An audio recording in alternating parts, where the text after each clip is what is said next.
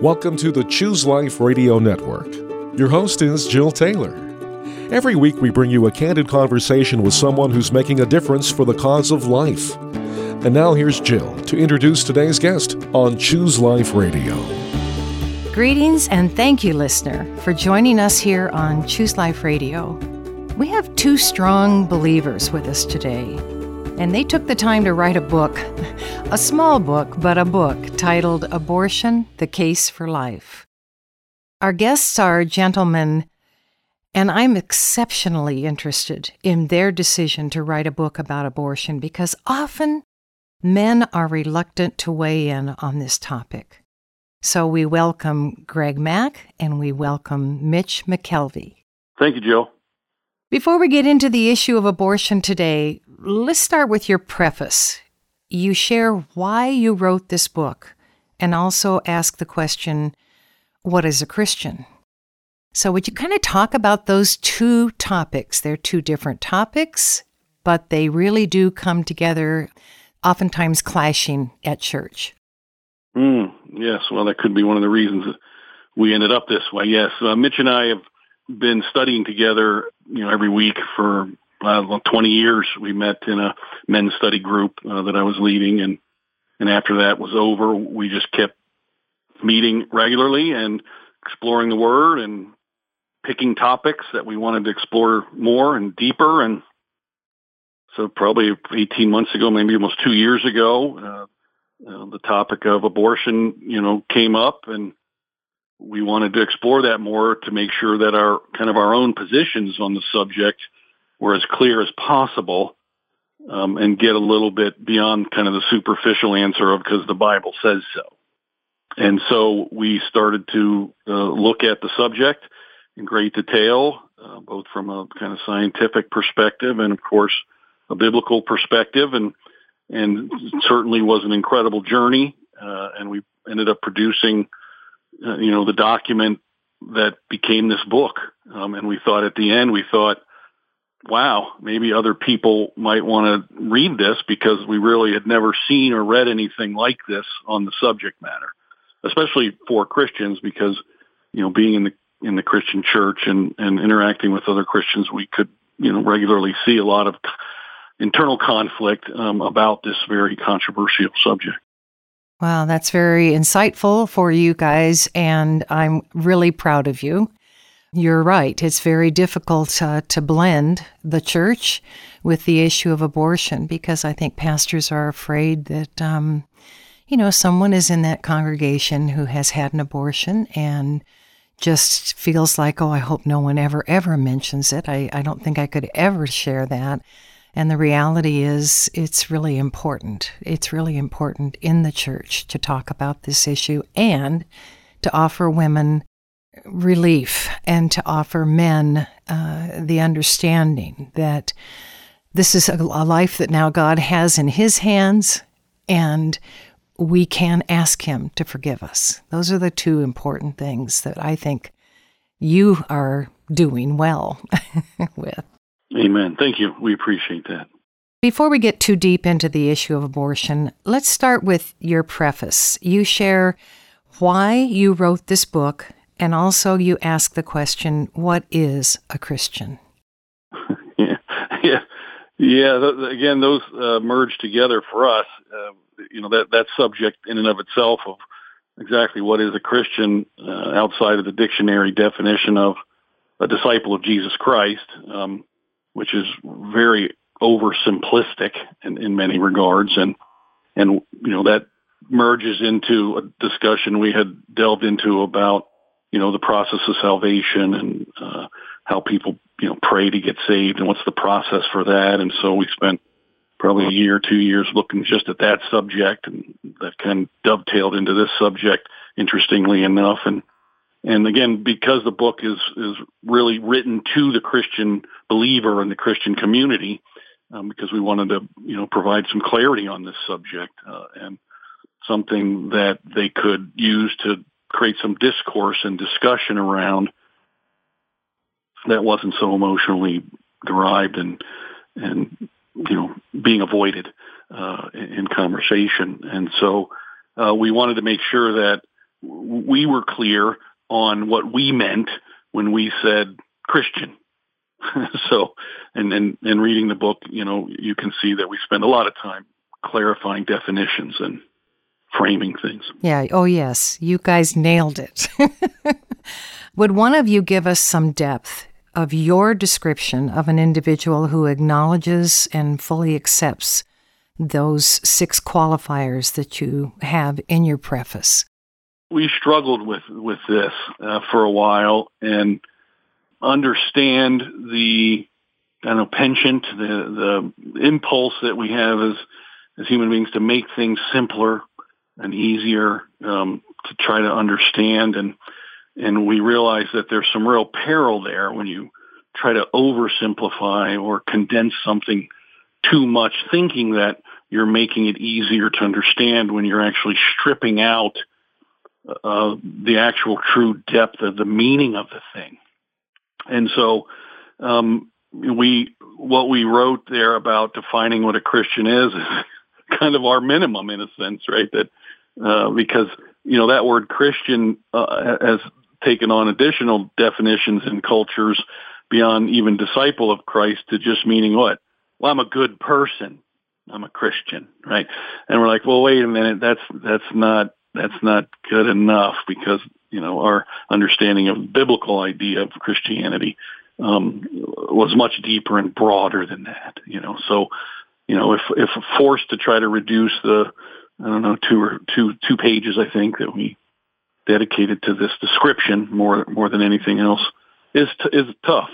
But I'd be happy to try if you want. No, I want people to get the booklet and see what you've written, because it is very powerful. I think the fact that you approach this isn't simply opinion. It's not solely biblical, but you add the science and you talk about the definitions of abortion and its related terms. So as you share that scientific information, you literally take your reader from what defines a woman, what is a conception, and what is death, and even more. So why start with such basic concepts? Well, this issue is wrought with tremendous emotion, which is, of course, an important feature of being human. However, thinking and acting only on emotion by itself can be quite disorienting and cause irrational actions with long-term consequences, often life-altering. And we wanted to strike a balance between the emotional aspects of this issue with the logical, fact-based aspects to create more clarity and a more sober analysis. We live in a time where, and we accept that this has occurred over human history, that language undergoes change and words take on different meanings. The concern is that if words can be changed in terms of definition and meaning at the drop of a hat, and only to try and justify an emotionally derived position, even to defend unlawful, evil, or sinful action by twisting the language and changing the definitions to try and switch what was considered unlawful or evil action to one now that is not, then eventually communication breaks down. And we won't even be able to understand each other anymore on any number of subjects. Value systems become corrupted.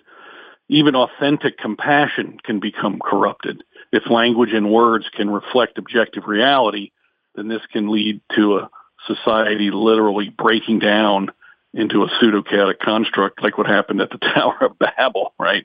The cohesiveness and unity of a society will degrade. And so the specific language associated with what to call the human in the womb is structured and delivered in a way to diminish, just the emotional side, but to balance that with an objective and emotional reality, that there is a life being terminated. So language like it's a clump of cells or it hasn't achieved personhood, etc., is trying to create a sidestep to this reality that a human life is being voluntarily terminated, to make the death of a human not the death of a human in a sense.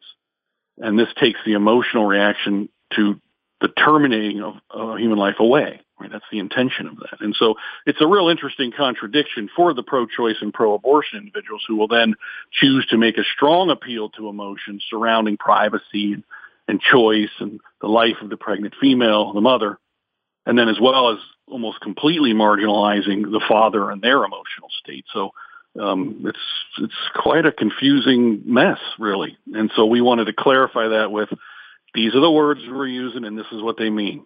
And you talked briefly about it isn't a child, it's just a clump of cells, which, of course, that's not where you guys are. But that is so true. There are so many people that say you've got all this time to make a decision because it's not really a baby yet. It's not. And I think that's a very important issue in pregnancy centers, to know how to really spiritually share that with the person that's before them, saying, I really think I need an abortion.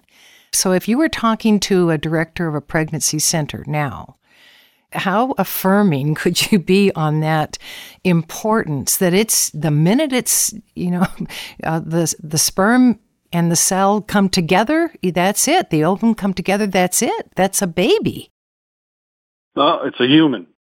Yeah, so that's the key. That's probably the key point we realized, because, again, we learned a lot as well along this journey. And some of the things that we thought initially were changed and updated and edited, because we're like, wait a second, we had some errors in the way we were thinking about this. But we're saying, it's a human being, and in our context, created by God. And so the words baby and child and infant and fetus and zygote, these are stages of development of a human being that is alive. And so using the word baby and child again starts to, again, bring this emotionalism into it, and almost a shame or, a sense of guilt, right? And we don't want that. This is a very difficult decision that needs to be made about, not only having a human being formed in the womb and then going through its stages of development, but then talking about, all the things that have to happen to support that process, and whether you're going to terminate that or not, right? And so we would encourage people in these very challenging settings and emotionally charged settings to talk about it as a human that was created and is now on a developmental path, and to just educate on that process. Wow, this has gone really fast. We're already halfway through our interview. I'm going to take a very quick break and get right back to you guys. This is really a blessing to me. Thank you for what you're doing. Hi, I'm Howard. Joe will be back in a moment to continue this week's interview. It's hard to believe, but we're already racing toward the end of 2023. Thanksgiving and Christmas are great opportunities to give thanks and celebrate by giving to others. Our spirits are a bit softer, and we're anxious to make an impact on other people. Now we have a special opportunity. Close friends and contributors to Choose Life Radio have issued a matching challenge to our ministry family. This matching challenge will run from now through the end of December, and it's for $30,000. That's right, $30,000. So today through December 31, every gift from the Choose Life Radio family will be matched. The math's pretty easy. A gift of $100 becomes $200. A gift of $500 becomes a gift of $1,000. And a gift of, well, you get the idea. During the next few weeks, Choose Life Radio can double each and every gift you send. So please take advantage of this challenge by going to chooseliferadio.com, push the donate button, and make your gift online. That's chooseliferadio.com. Or you can send your gift to Choose Life Radio, Post Office Box 36622, Canton, Ohio 44735. That's Post Office Box 36622, Canton, Ohio 44735. So congratulations. No matter the amount you send, your gift will be doubled. And the blessings, they'll be multiplied. Thank you for sending your gift today. You make it possible to share the value of life on this station. Welcome back to Choose Life Radio. I'm Jill Taylor, and our guest today is Greg Mack, and also the author of the book that they have created is Mitch McKelvey as well. The book is Abortion, the Case for Life. Powerful book. It's a very powerful book. And in your book, you guys, you strongly disclaim the statement that it's not a child, It's not just a clump of cells, and many, if not most people who support abortion take the opposite stand. It's really not a person, not able to live on its own, and we're allowed to stop the process of 7 to 9 months of growth. That's what our culture allows us to think. But in Chapter 2, you guys are strongly talking about the child, the prenatal in the womb, the postnatal after birth, and every stage beyond as the growth takes place. Tell me why that is such an important and strong message for you to get across in this booklet. Yeah, thanks. I think that is an important point, Jill. Yeah, it's why Mitch and I focused on including the objective reality that it is a human being and that human beings objectively exist and transition through various stages of development over time. And these stages have been identified with language that describes each stage. The use of the word baby, child, etc. is used by the anti-abortion individual as an emotional appeal as well. And so, we could see that both sides of this issue arguing their perspective attitude about it. We're using this language to again emotionally charge things up, and we wanted to balance that with the objective literature based kind of science and medicine descriptions of these developmental stages. And so both sides of the issue are excessively leveraging only emotion to drive their point home. And again, stoking emotions only can certainly lead to tremendous discord and even violence. Purposely, intentionally ending life at any stage is ending a human life. You guys also make a really good point that I don't believe I've ever heard in the discussion of abortion. You have a chapter on what are human rights and how do they impact the abortion issue. Does that child who has already got everything needed from conception to grow as a child in the womb, just like a 3-year-old has the ability to become 4 and 5? And that is something that I don't think I've heard much about either. So share why that is so important for you to talk about in your book. Yes, that was another thing that we found ourselves exploring and trying to understand. And, what is a human right? Because, again, that's the clarion call for many positions on many subjects regarding human behavior and action in a society where certain positions and abilities to act are not subject to being denied by anyone and even protected via the threat of violence. And so we wanted to dig deeper into really what that means. And so generally what we've discovered was the notion of a human right seems fundamentally and utterly subjective. It is turned into something objective when other individuals are empowered to enshrine them in a document and connect that document and its intention to some authority that can enforce the right created by forcing other individuals to comply with the threat of police action and legal process if they don't. Since these rights are subjective and approved by other humans, they can be taken away by humans as well. And so they are not objectively absolute. It was interesting because we found that rights, whatever you want to list there, and we gave examples of rights in organizations that declared rights. Once approved by some authorities, they are treated as absolute, objective, intractable, and infinite in their intention, although the overturning of Roe v. Wade showed that what? No, these things can be changed because they're human-derived. Because subjective values might change, the individuals who comprise the authority might change their values on any subject where a right is defined and enforced. So rights can come and go. But interestingly enough, the right to life does seem to have a special fundamental nature. Because if you're not alive, no other rights can exist. It's just really amazing if you get a chance to pick this book up, listener, because it is very simple. It is very clear, but it is very true.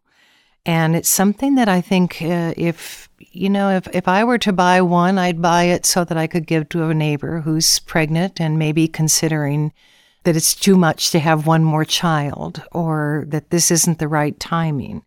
It's a book that's so personal.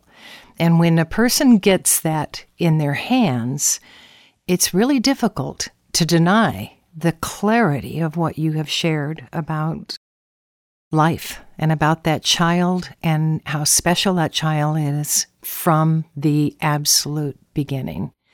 Really, I have a great passion for you guys, what you're doing. Share a little bit about the importance of the time that you took to create this. Obviously, you're friends and you probably go to the same church. And so tell me a little bit about how did you come to the decision that this was what you were going to do? Well, I mean, without human life, none of this matters, Jill. No other rights can be thought of, written down, and enforced if no one is alive.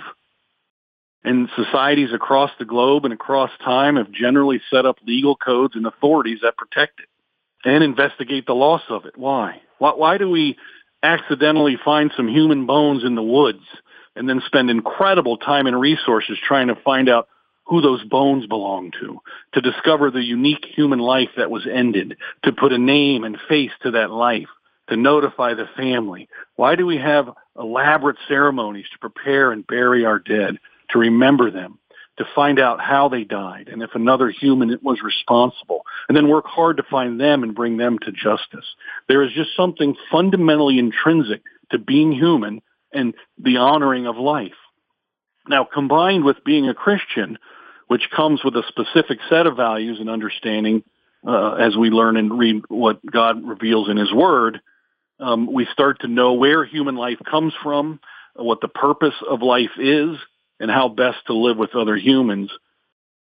So this really is one of the most important issues any human must come to grips with, is the value and unique, special nature of being alive. It's a book that you just can't set down once you start through the first chapter. And it's a short book. It's something that you could share with someone. You could give it a set to your pastor, and you could say, these books might really help someone who's struggling with whether or not they can afford to have this child, or the shame that comes, especially in the church, with someone who gets pregnant and isn't married. And, and the fact that God allowed that child to be conceived means that God has a purpose for that child. And it probably will do a wonderful thing in the lives of its parents, even if they don't marry. I mean, it's just going to create a whole different feeling about what that child is. I really appreciate the passion that you guys have, and especially in this booklet. It's very powerful. Again, I would recommend that our churches pick up several copies just to have them available. If someone comes into a pastor's office and says, I'm really struggling, I really feel like I need to go ahead and have an abortion, or I know my husband can't find out about this, pastor, I've got to get rid of this child, or this whatever they're going to call it at that time. It's important for pastors to have a book like this that just says, hey, this is the child. And in our case, in your case perhaps, I don't know, listener, it could be the child you adopt. It could be the saving of the child that you adopt. And I just can't brag enough about the son that we have that we wouldn't have had if we hadn't had the blessing of adopting. That's really all the time we have today, but please consider sharing this interview with your friends and family, and I would be remiss if I didn't let you know how you could get your hands on this book. So if you're hoping to purchase this book titled Abortion, The Case for Life, and you can find it on Kindle, on Kobo, Apple Books, Amazon, Scribd. obviously you have some options where you can get it. Thank you, Greg and Mitch, for joining us today.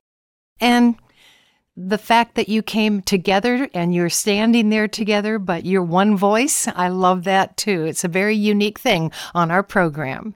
Thanks, Jill. We certainly appreciated the time and are thankful for you recognizing the booklet that, the Holy Spirit wrote through us, and for hopefully getting it out so that it might help some people. Absolutely. It's a wonderful book, and I thank you for being with us today on Choose Life Radio. And listener, I am so grateful as well for you as you listen to Choose Life Radio and as you help support us. Please remember to send your thoughts and your prayers and your funding to chooseliferadio.com. Thank you for joining us. We'll see you back next week at Choose Life Radio.